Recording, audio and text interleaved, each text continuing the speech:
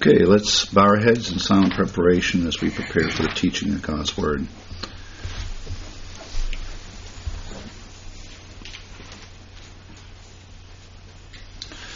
Father, we come before you, Lord. We thank you again for your many blessings. We thank you, Lord, for the Savior who took on human flesh. The Word became flesh and dwelt among us. We thank you, Father, for the incarnation. We thank you for all the witnesses to who your Son is. And Father, we pray that as we study the Word of God, we might have a greater appreciation of the Savior. What child is this? Thank you, Lord, for the Scripture which clearly explains that question, Lord. I pray that the believers here might take in your Word by faith, sanctify them through your truth because your Word is truth. We ask these things in Christ's name. Amen. Let's open our Bibles to John chapter 5, verse 36. John chapter 5, verse 36. And in this section of Scripture, we're dealing with the witnesses to the person and work of the Lord Jesus Christ. And in verse 36, we dealt with the witness of John the Baptist. We see that in verse 33, you have sent to John, and he has borne witness to the truth. The nation, though, rejected John the Baptist and his witness. In verse 35, he was the burning and shining lamp, and you were willing for a time to rejoice in his light. But they did not lead to whom John was pointing, the Lord Jesus Christ. And then he adds a greater witness in verse 36 than John. I have a greater witness than John, for the works which the Father hath given me to finish, the very works that I do here witness of me that the Father has sent me. So not only does the person of Jesus Christ testify to who he is, but also his works. Now, what are his works? Certainly, we primarily think of miracles. Last week, we looked at a miracle that Jesus performed that pointed clearly to who he was. The miracles demonstrated he truly was the Messiah, the Son of God. But certainly there are other activities of Jesus that point to the fact that he is the Messiah. And this morning we dealt with that passage in Hebrews pointing to the fact that Christ took on human nature to fulfill the will of God. Over and over in the Gospel of John, he states, I've come to do the will of him who sent me. And that will ultimately would be to die on the cross for our sins as our substitute. That's the ultimate work that points to the fact that Jesus is who he claims to be. And in the book of Romans, by the way, God validated that work by raising the Son from the dead. And the resurrection is the ultimate validation of the accomplished work of the sacrifice of the Lord Jesus Christ. So Jesus here had weightier evidence for his identity than John's witness. It came from his Father. And it took several forms. First his works in 36, then his Father's word concerning his Son in verse 37. The word ergon here in this context refers to an assigned task or job. So Jesus had a mission. He had an assigned task, and that was to accomplish the Father's will. And that would be called his work or works. There are certain things that Jesus did in fulfillment of that mission and plan. This work can include miracles, but it's not limited to miracles. So although this does include Jesus' miracles, it contains other things that are not classified as miracles. Now, last week we looked at Jesus healing a blind man from birth, and that clearly is described as a work of God in John chapter 9. That was a validation of Jesus' messianic claim. Now, these works include certainly his miracles and then his life of perfect obedience. That demonstrated who he claimed to be. His work then ultimately of redemption on the cross. We call that the finished work, sacrifice of the Lord Jesus Christ, validated that he came to accomplish the will of the Father who sent him. The ultimate work of Christ was to finish the work that God sent him to do, to die as a substitute for our sins on the cross. And John 17:4, he anticipated that by praying what we call the proper Lord's Prayer, the prayer that Jesus prayed before his death, in anticipation of his death, his resurrection, and ascension. And if we read that whole chapter there in chapter 17. But verse 4 says this, I have glorified you on the earth. I have finished the work which you have given me to do. Here, this is an anticipation of Jesus' accomplished redemption. He anticipates his death on the cross as mission fulfilled and fulfilling the will of the Father. Later on in John 19:30, Jesus cried out with a loud voice those great words to Telestai, "It is finished." It is finished. And that word means paid in full. It was stamped on Greek bills of that day. Bills that were paid off were paid in full. And therefore, when we look at the idea of the finished work of Christ, not only did he complete the work that God sent him to do, he paid for the sins of the whole world, but that payment was in full. We have to realize that. Some people think that salvation is God doing his part and we doing our part. And so kind of salvation is God does 95% of the work and I do my 5%. But really, when we look at it, he paid the work. He paid for everything. He accomplished the work. He satisfied a holy God. And when we think of the doctrine of propitiation in 1 John 2:2, and he is a propitiation for our sins, and not for ours only, but for the sins of the whole world. Jesus Christ satisfied God's righteous, just demands for a payment and punished his Son in our place. There's nothing left for us to do as far as the works of God other than to believe and accept his work. And therefore, his work is complete. His work is complete. And Jesus demonstrated that by sitting down at the right hand of the Father. When the work is over, you sit down. There's nothing else left to do. It's accomplished. And so that great work of Christ is anticipated here as a witness to who Christ is. Jesus had glorified the Father by all that he had done in his incarnation. He had accomplished the work that the Father had given him to do. In Luke 2:49, Hebrews 10:5-10, and John 19:30. Jesus probably was including his death, resurrection, and ascension, to which he referred to in advance in John and this section here. Jesus' crucifixion was a foregone certainty because of his commitment to do the Father's will, as in Philippians 2, verse 8. We are to rest by faith in that finished work sacrifice. Think about that. Let's take a look at John chapter 6. And at this point, people usually say, yeah, but. Right? I agree with you, but. There's always a but included in that. Individuals don't want to give all the credit to what to the Lord Jesus Christ in accomplishing the work. We deserve some of the credit, don't we? Something left for us to do, right? Some kind of work that we need, or commitment, or turning from your sins, or promises to serve him. But look at John 6, verses 28 and 29. His own disciples addressed Jesus with this, and they're thinking, look here, in John 6:28. They said to him, what shall we do that we may work the works of God? What do we need to do? Jesus answered and said to them, this is the work of God, that you believe in him whom he sent. That's it. Faith.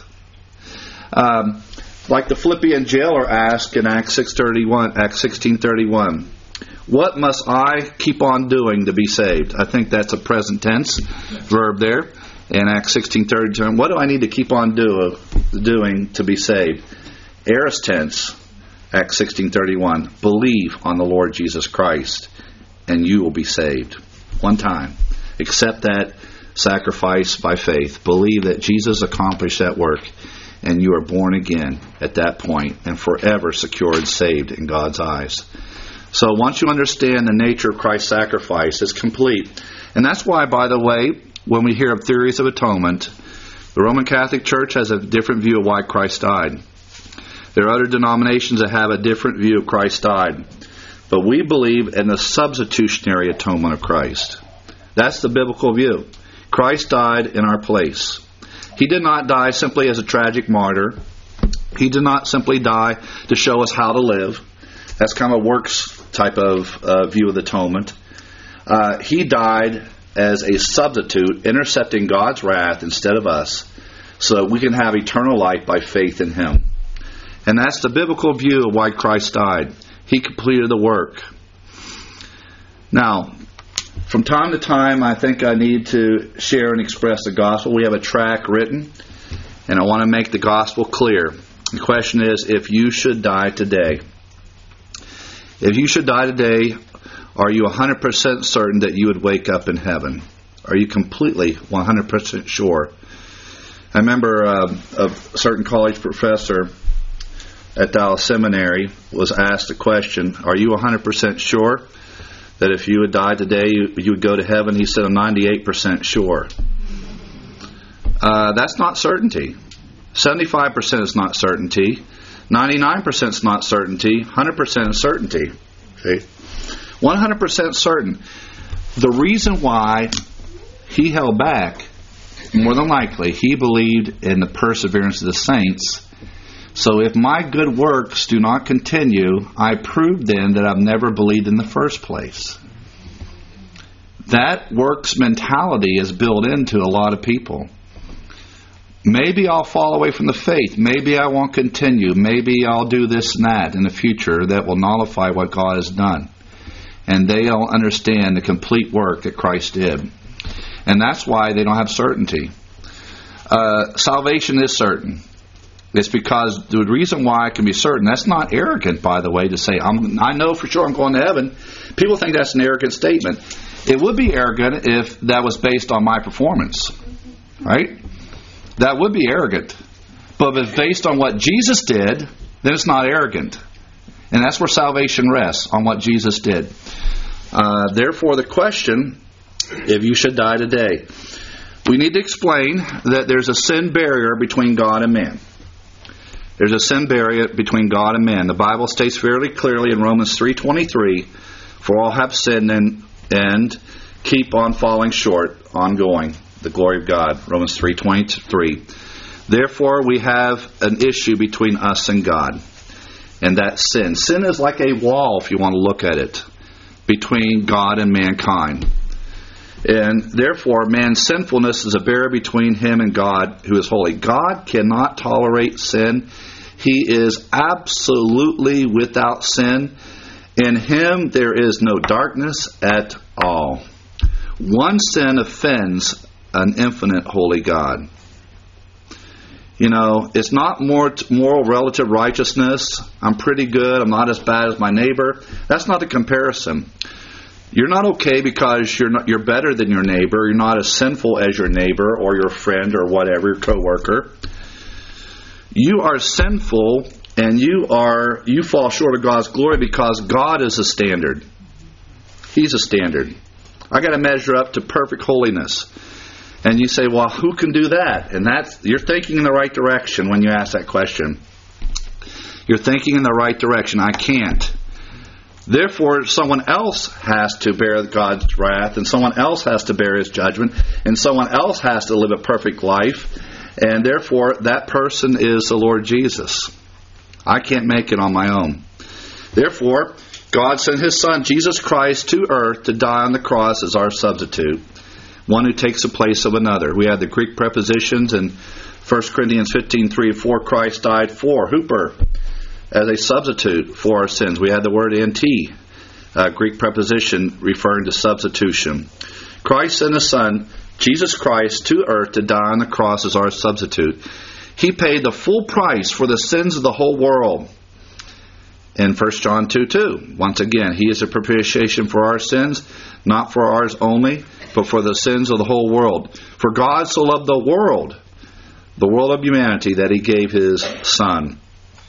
Christ died for our sins according to the Scriptures. He was buried. He rose again the third day according to the Scriptures. As in our Romans series, we demonstrated Wednesday that the Old Testament mentions the gospel. The good news is prophesied in the Old Testament. In Christ's substitutionary death in Isaiah 53, all we like sheep have gone astray. We have turned everyone to his own way, and the Lord hath laid on Him, the Messiah, the iniquity of us all. He died as our substitute. The Old Testament predicted that. Every animal sacrifice was a substitute. You ever think about that? That person's dying because of my sins. That animal shedding his blood its blood because of my sins. And so the animal sacrifices, in a sense, pointed to Christ. They were not efficacious because the blood of bulls and goats could never remove sin. But Jesus Christ, his sacrifice was efficacious because he was the spotless Lamb of God who takes away the sin of the world.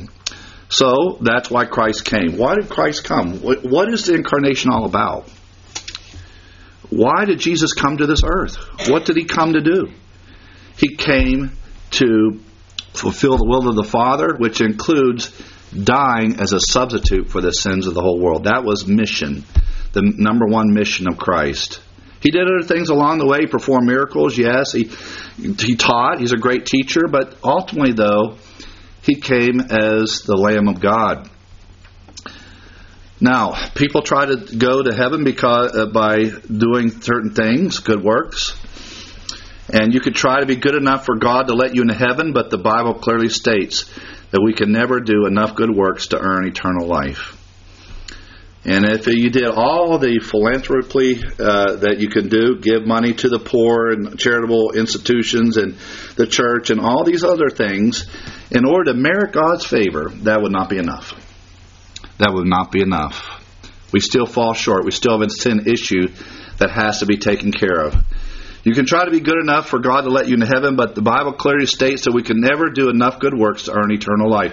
Ephesians 2:8 says we're not saved by works. It's not of works. We also have that in Titus chapter 3, verse 5. Ephesians 2:9, not of works lest any man should boast. God will not let you into heaven because you're good. It's not by your achievement and performance, your accomplishments. Some people think, well, attending church, that's a good thing after you're born again, so you can grow in your faith. But that doesn't merit eternal life. Being baptized, a lot of people think that's how I go to heaven. That's a step of faith afterwards, after you're born again, but that's not how we're saved. Feeding the poor, that's another good work. The Bible commands believers to consider the poor. But all these good works, though, will not earn you one day in heaven. They will not save you. The Bible states clearly we're not saved by any works. How are we saved? It's by unmerited favor. Grace means unmerited favor. For by grace you have been saved through faith. The only thing that God requires on your part is faith. Not the Texas two-step, repent and believe. You hear in a lot of churches. No, it's faith. One step, one thing. I remember as a young believer struggling with all the things I must do to be saved. What must I do to be saved? Now, if that question that's asked today instead of to the Philippian jailer, people would say, well, I need to turn from my sins. I need to go to church. I need to be baptized. I need to promise God I'll not sin again. I need to make this kind of commitment to God. Give my life to Christ. Submit to Christ's lordship. All these things will not save you. 1, 2, 3, or 4, all the above, usually, they have faith in there somewhere, okay? Because it's clear in the Bible, so you got to include faith somewhere. But it's clouded by all the other things I need to do. But receive it by simple faith. And they even change the meaning of faith. Well, faith means a commitment. Where do you get that in the Bible? That's not the word pistuos and pistuo, the word for the noun and verb for faith. That's not the idea. Faith is believing something is true. My classic example, Abraham Lincoln. And certainly we did not live during that era. We are taught that in our history books. Abraham Lincoln was the 16th president of the United States. I wasn't there, but I accept it by faith. Biblical faith, in one sense, is no different. It's simply agreeing what is true. The difference is we have the authority of God's Word. This is how God says we need to be saved. Why do people want to invent their own way? We got to see what the Bible says clearly, how we are to be born, how we can have a right relationship with God. It's by grace, unmerited favor. Deserving has nothing to do with it. I think that was a line in a movie. Deserving has nothing to do with it. And that's what grace is.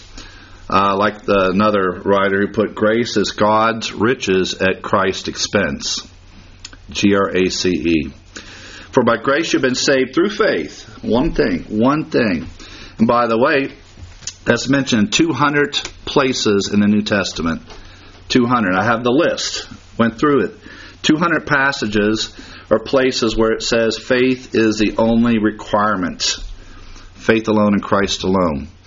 And that not of yourselves. Nothing that you could do or merit. It is a gift of God. Another way I'd like to approach the offer of salvation is a free gift. Christmas time, many of you will receive a Christmas present.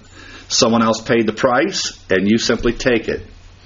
And now, if you offer to pay, it would be kind of insulting. At Christmas morning, you say, okay, I'll pay you part price of that gift.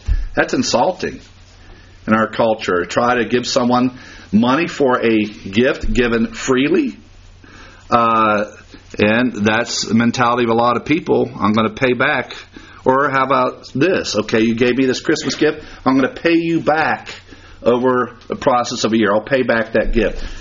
It wouldn't be a gift, would it? It's barter. It's not something that's given as a gift. When we look at the life of Abraham in Romans chapter 4, we see that contrast between that works mentality and what the gospel offered.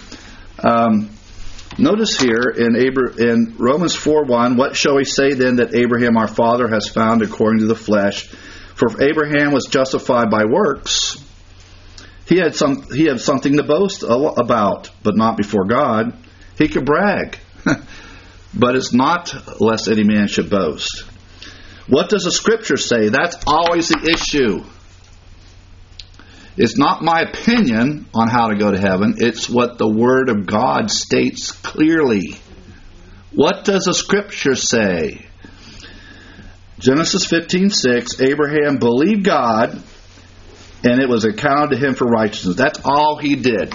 He amen God in the Hebrew. I'm going to multiply your seed as the stars of heaven, and you, all the nations of the earth, will be blessed. That ultimately looks forward to Christ death on the cross, by the way. Paul states that gospel being preached to Abraham in Galatians 3:16. Another great 3:16 in the Bible. Jesus was that seed. Abraham understood that. He understood that, and he simply believed God. That's all he did. And God imputed righteousness to his account and then declared him righteous, which is justification by faith. Verse 4, now to him who works, the wages are counted as grace, but not as debt. If you want to work your way to heaven, God owes you something. You ever think about that? God owes me heaven because I'm good. What would that be? A debt. A debt. But we're not saved by debt. As Schaeffer said about grace, 7 things about grace, he has a great chapter in his book on grace. Grace cannot incur a debt. And that would go against the Lordship salvation position. I'm indebted to serve Him. I'm indebted to commit my life to Christ. I'm indebted to do X, Y, and Z. No. You accept the free gift by faith. There are no strings attached. So sometimes we think gifts are having strings to it, attached to it, meaning that I'm going to put a little string on this. Okay, you take it, but you know what? I'm going to require, you need to give me a gift. You need to you do this. But salvation's not that way. It is truly free. It is absolutely free. No strings attached. Now, as receivers of a gift, you can go and then say thank you. God doesn't restrict that.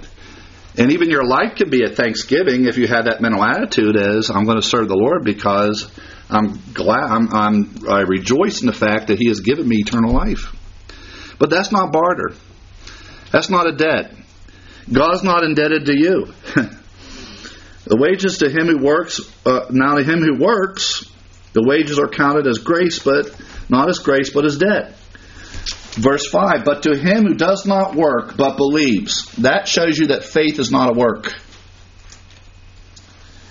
To him who does not work, but believes. Faith is the opposite of works.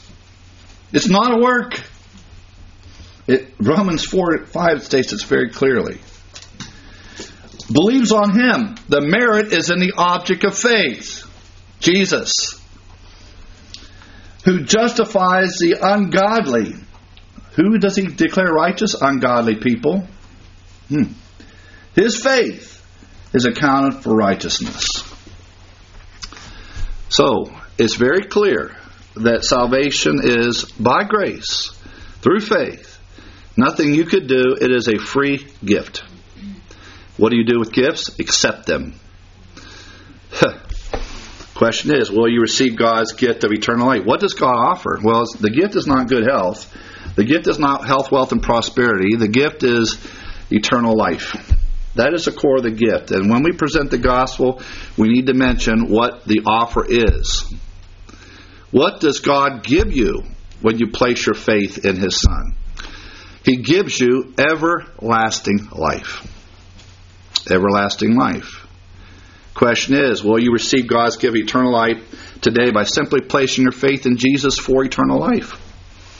And this is God giving you that Christmas gift, the greatest gift of all. And when does eternal life begin? Not when you die. Eternal life begins the moment you believe in Christ and lasts forever. Back to John 3:16, for God so loved the world that He gave His only begotten Son.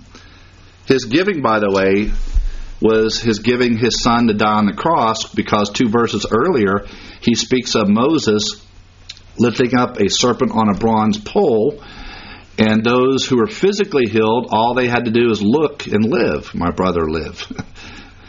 Look to Jesus now and live. The application there is Jesus will be lifted up from the earth, and therefore all who place their faith in Him have eternal life. So will you receive God's gift of eternal life by placing your faith in Jesus Christ? Eternal life begins the moment you believe in Christ. That moment you're born again. And it lasts forever. It's permanent. It's permanent. Back to John 3:16. For God so loved the world that He gave His only begotten Son, and whoever believes in Him, whoever means you, by the way, whosoever, may not perish, but have, at that moment, eternal life. And that message brings peace and comfort and joy if you believe it. If you believe it. John 10:28 says, I give them eternal life, and they shall never perish. So the moment you place your faith in Christ for eternal life, the one who died on the cross and rose from the dead, that eternal life can never be lost. Those who teach loss of salvation, once again, they express, yeah, but. Yeah, but. And therefore, what if I commit a whopper of a sin next week? What if I commit the dirty dozen, or the nasty 9, or the terrible 2, or the onus 1? What if I do X, Y, and Z next week? Well, if you believe that Jesus took my sin debt, and He paid for that sin, and God the Father punished, instead of me, Jesus, and He satisfied God's righteous demands, once you place your faith in Him, it's complete, it's finished, it's done. It's sufficient. Your sin, by the way, Schaeffer also taught, not only does grace cannot incur a debt, grace is not based on a merit basis. In a sense, I don't merit grace. We hear about earned grace. I don't merit grace. I don't merit grace. So, I give them eternal life, and they will, double negative in the Greek, ume, which in Greek is emphatic. They will never, we can say never, ever, ever, ever, ever perish. No possibility at all. And no one will be able to snatch them out of my hand. Now, the objection to that usually is, well, I can snatch myself out of God's hand by walking away from Him. My pastor used to say, are you a man or a mouse? I'm using men in a generic sense, understand, ladies? Anybody. Are you a human being? That includes you. You cannot separate yourself from the love of God, which is in Christ Jesus our Lord. You yourself cannot. By the way, it's up to the shepherd to guard the sheep. Right? The shepherd, the good shepherd, loses how many? 0. Loses 0. That includes you. If you place your faith in Him. No one, including yourself. By the way, in the Greek it's middle voice. Middle means includes you. You yourself cannot snatch yourself out of God's hand. And therefore, we think about the analogy of sheep who tend to go astray, but the shepherd makes sure those sheep will not be lost. It's up to the shepherd, not the sheep, to keep themselves. Because you can never lose eternal life, then what's the conclusion? I can be 100% certain that when I die, I will wake up in heaven. There's no other conclusion we can come to if we believe this. These things I've written to you that believe in the name of the Son of God, that you might know you have eternal life. Another great passage. 1 John 5:13. I've helped a lot of individuals over the years with assurance of salvation by, let's take a look at the Scripture. I don't want you to look to yourself. I want you to look to the promises in the Word of God. And the Bible makes it very clear you can have certainty and know you're going to heaven the moment you believe the gospel. There's no doubt about it. Louis Berry Chafer indicated that, by the way, in his Dallas Seminary statement. I'm not endorsing Dallas Seminary at this point, but I'm saying in the original doctrinal statement, the born-again believer can be certain from the very day he places his faith in Christ. I don't have to wait till I do X, Y, and Z and good works to prove I'm saved. Once I believe the gospel, that brings certainty. I can know I have eternal life. So many people live their entire life not knowing for sure, not being certain. Bible says, can I know it? Yeah. Is that arrogant? No, because it's what Jesus did. So, what about works?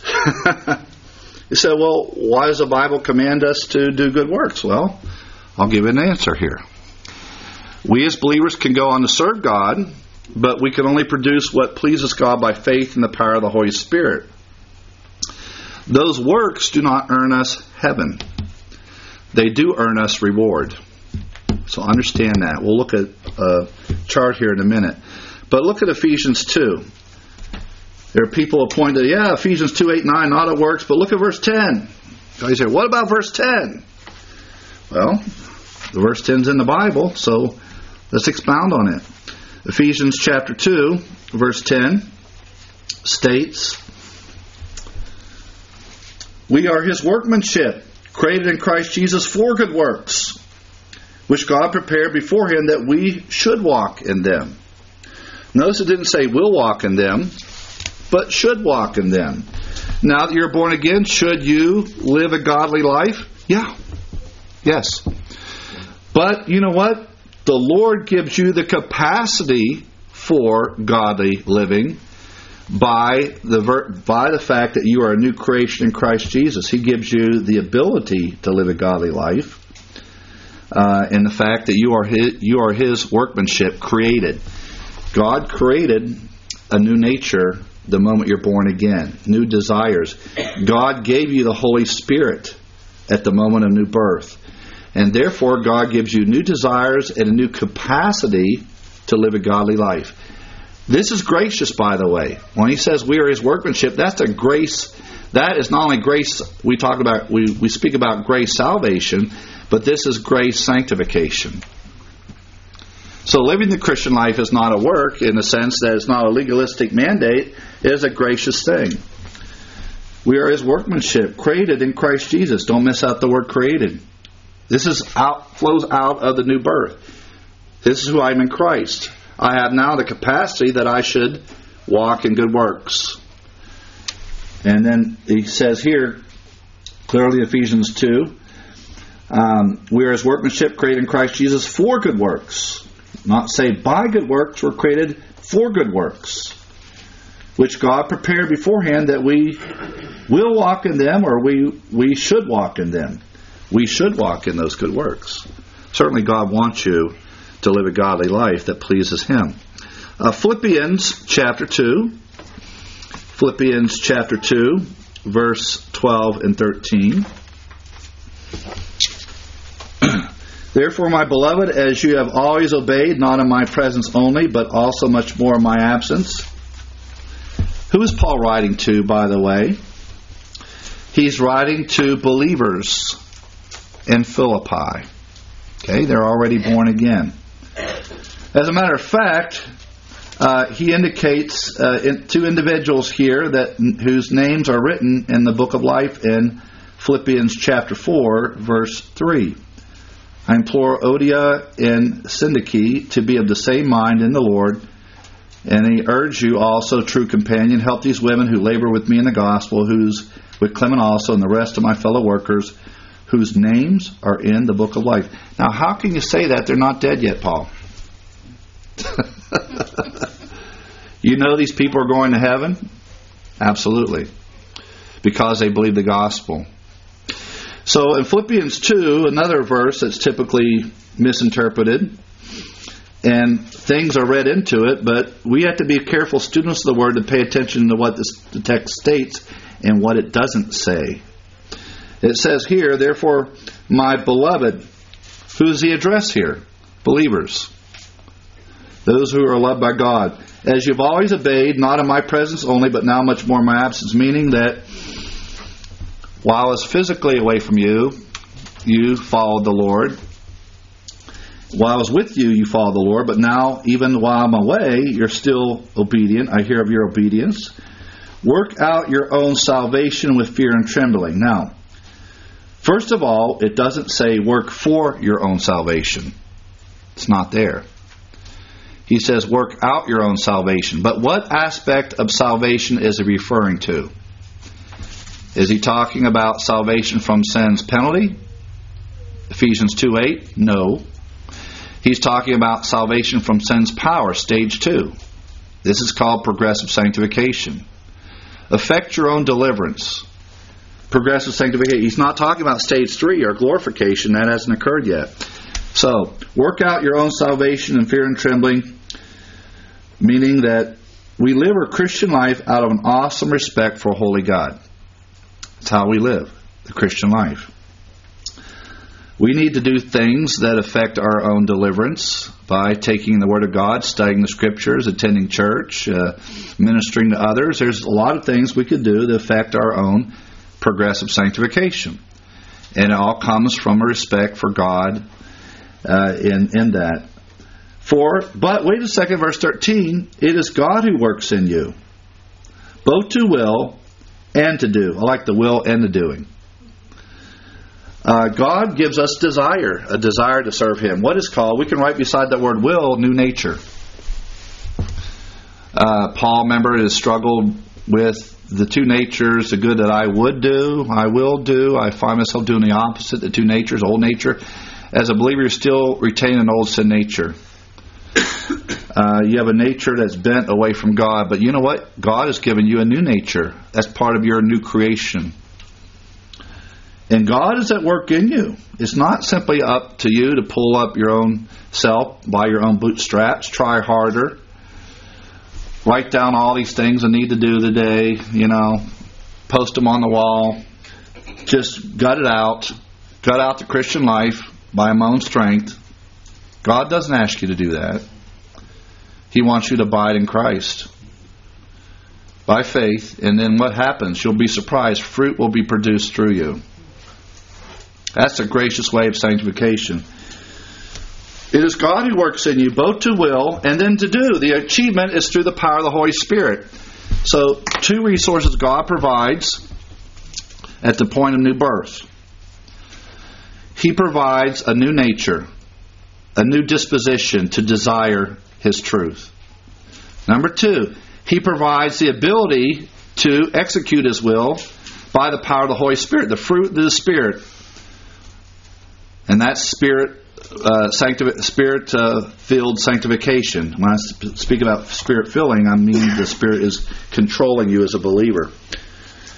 Both to will and to do of His good pleasure. How can I do what God wants me to do? It's by new desires, which God has given me, and it's by the power of the Holy Spirit who indwells me. And that's my progressive sanctification. I need to make decisions myself. God gives me still free will. I need to not let go and let God. See, that's a philosophy of sanctification. Just let go, just kind of let Him do everything. That's passive. That's passivity. The Bible doesn't teach that passivity. Will you effect your own deliverance? But at the same time, realize it's not all up to you. It's God working in you. God's at work in you. That's a balanced view of sanctification, by the way, in that passage. And then Romans 8, 2 through 4. Romans chapter 8.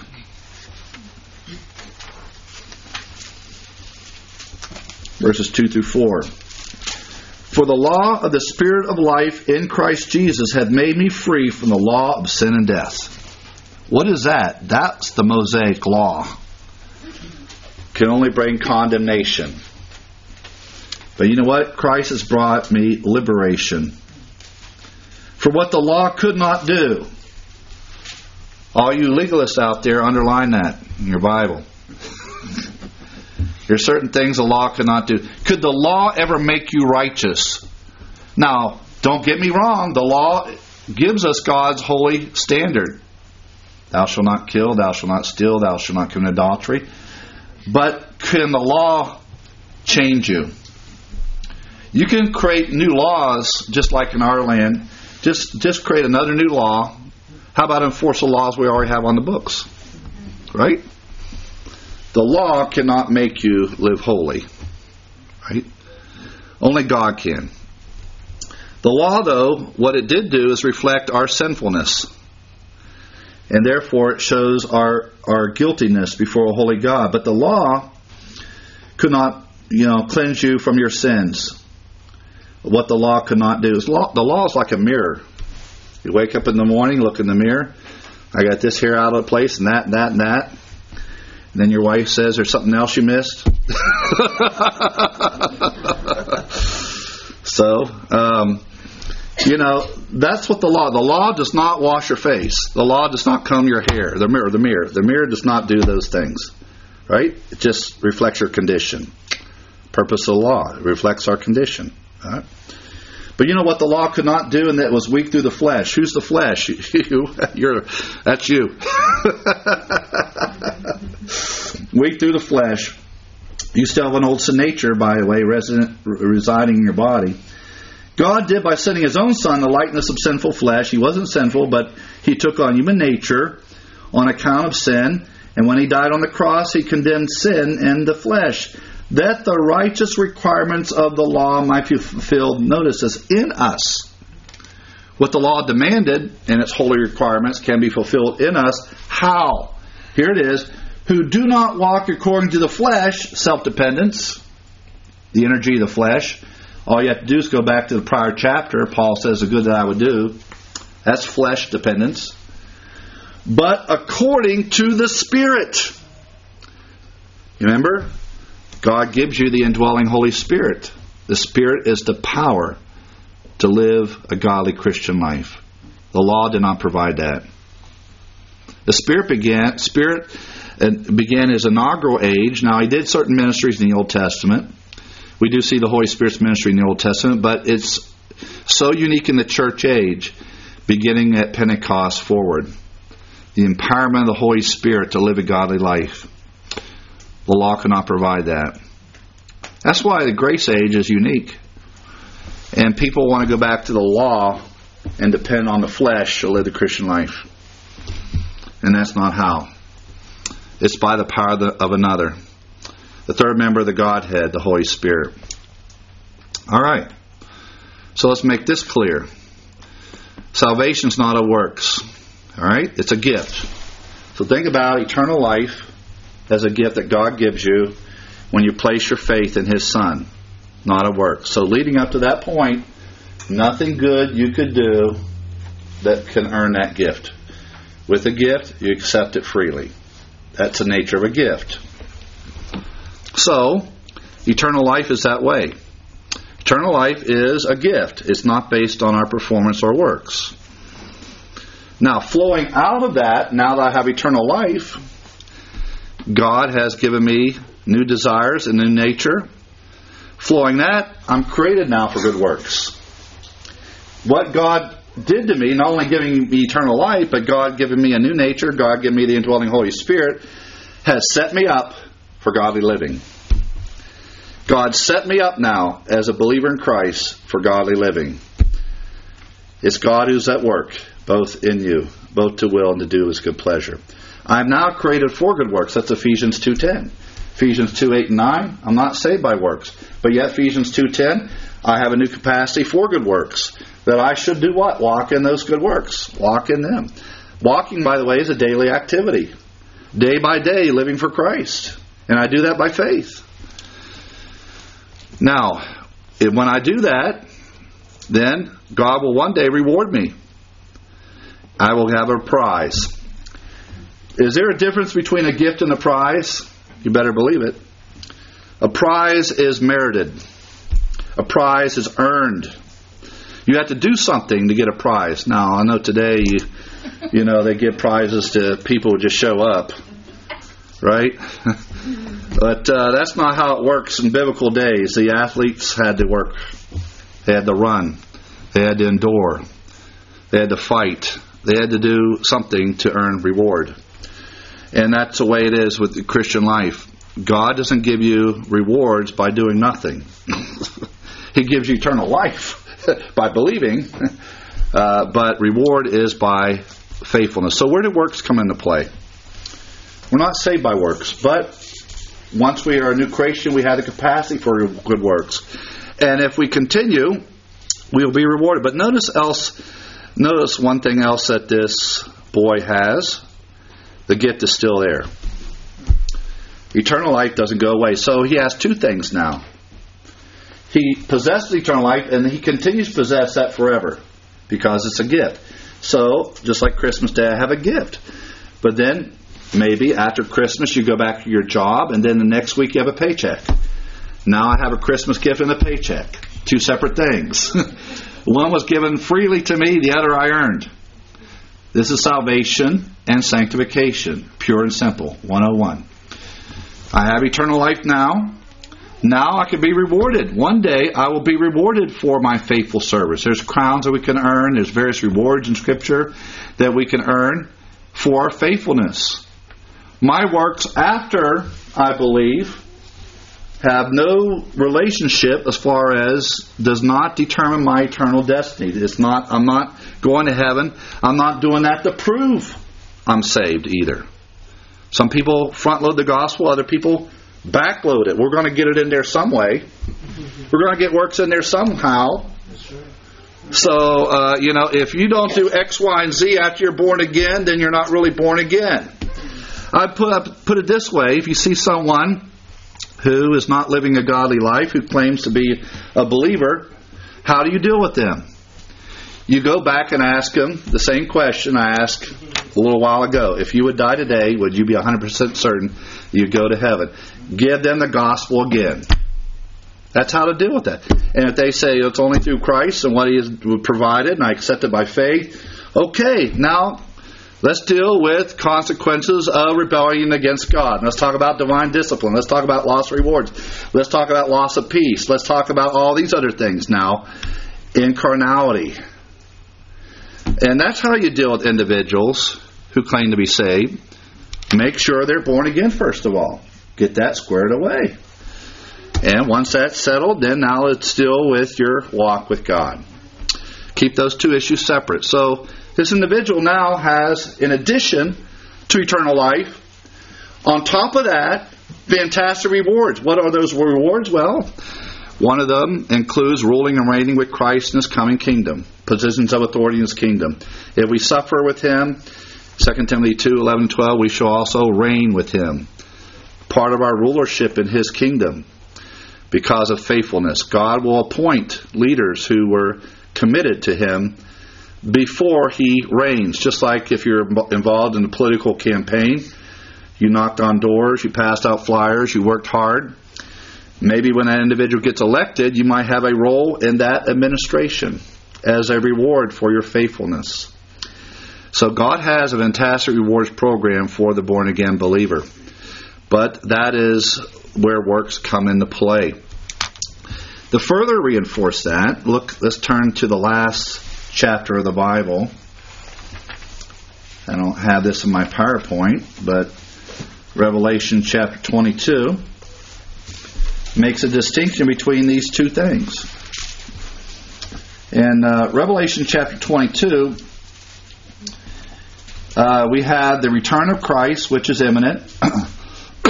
In verse 12, behold, I'm coming quickly. And notice here, my reward is with me to give to everyone according to his works. Now, all you have to do is go back to whom this book of Revelation was addressed. The 7 churches in Revelation 2 and 3. He promised rewards for faithfulness. So, his reward is with him. He will reward faithful believers. This is the coming for the church. Alright, so reward, 2 words in there that are important. Work, reward. Connected to. Work, reward. So that's after they have what? Eternal life. But notice down here, for those who don't have eternal life, the invitation, verse 17. The Spirit and bride say, come. Let him who hears say, come. You have ears to hear the gospel message. Come. Whoever thirsts, you desire, come. Whoever desires, let him take of the water of life freely. Think about the woman at the well. One drink will quench your thirst forever. The salvation's free. So there is a clear distinction between eternal life, which is free, it's a gift, and reward for faithful service at the return of Christ. And by the way, what occurs after the return of Christ, the Bema, that's where rewards will be handed out in heaven for faithful believers. So we have to keep that clear distinction, and works come into play in our sanctification. Let's stop right there. Father, thank you, Lord, for sending your Son, the Lord Jesus, to die as our substitute. Thank you for that gift of your everlasting life that you provide by faith in your Son. And the confidence and assurance that having placed our faith in the Lord Jesus, we can have peace. We can go on to serve you out of thankfulness and gratefulness. We can serve you because we know that our labor will be rewarded. Our labor is not in vain in the Lord. We can be steadfast and movable, always abounding in the work of the Lord. We thank you, Father, for this. And Father, I pray that we might keep the gospel clear. We might present it accurately to those who are lost. And that around this Christmas time, when we think about physical gifts, individuals who need the greatest gift, eternal life, they can receive that by faith in your Son, the Lord Jesus. And we pray that you might use us as instruments to clearly convey this gospel truth. And we ask these things in Christ's name. Amen.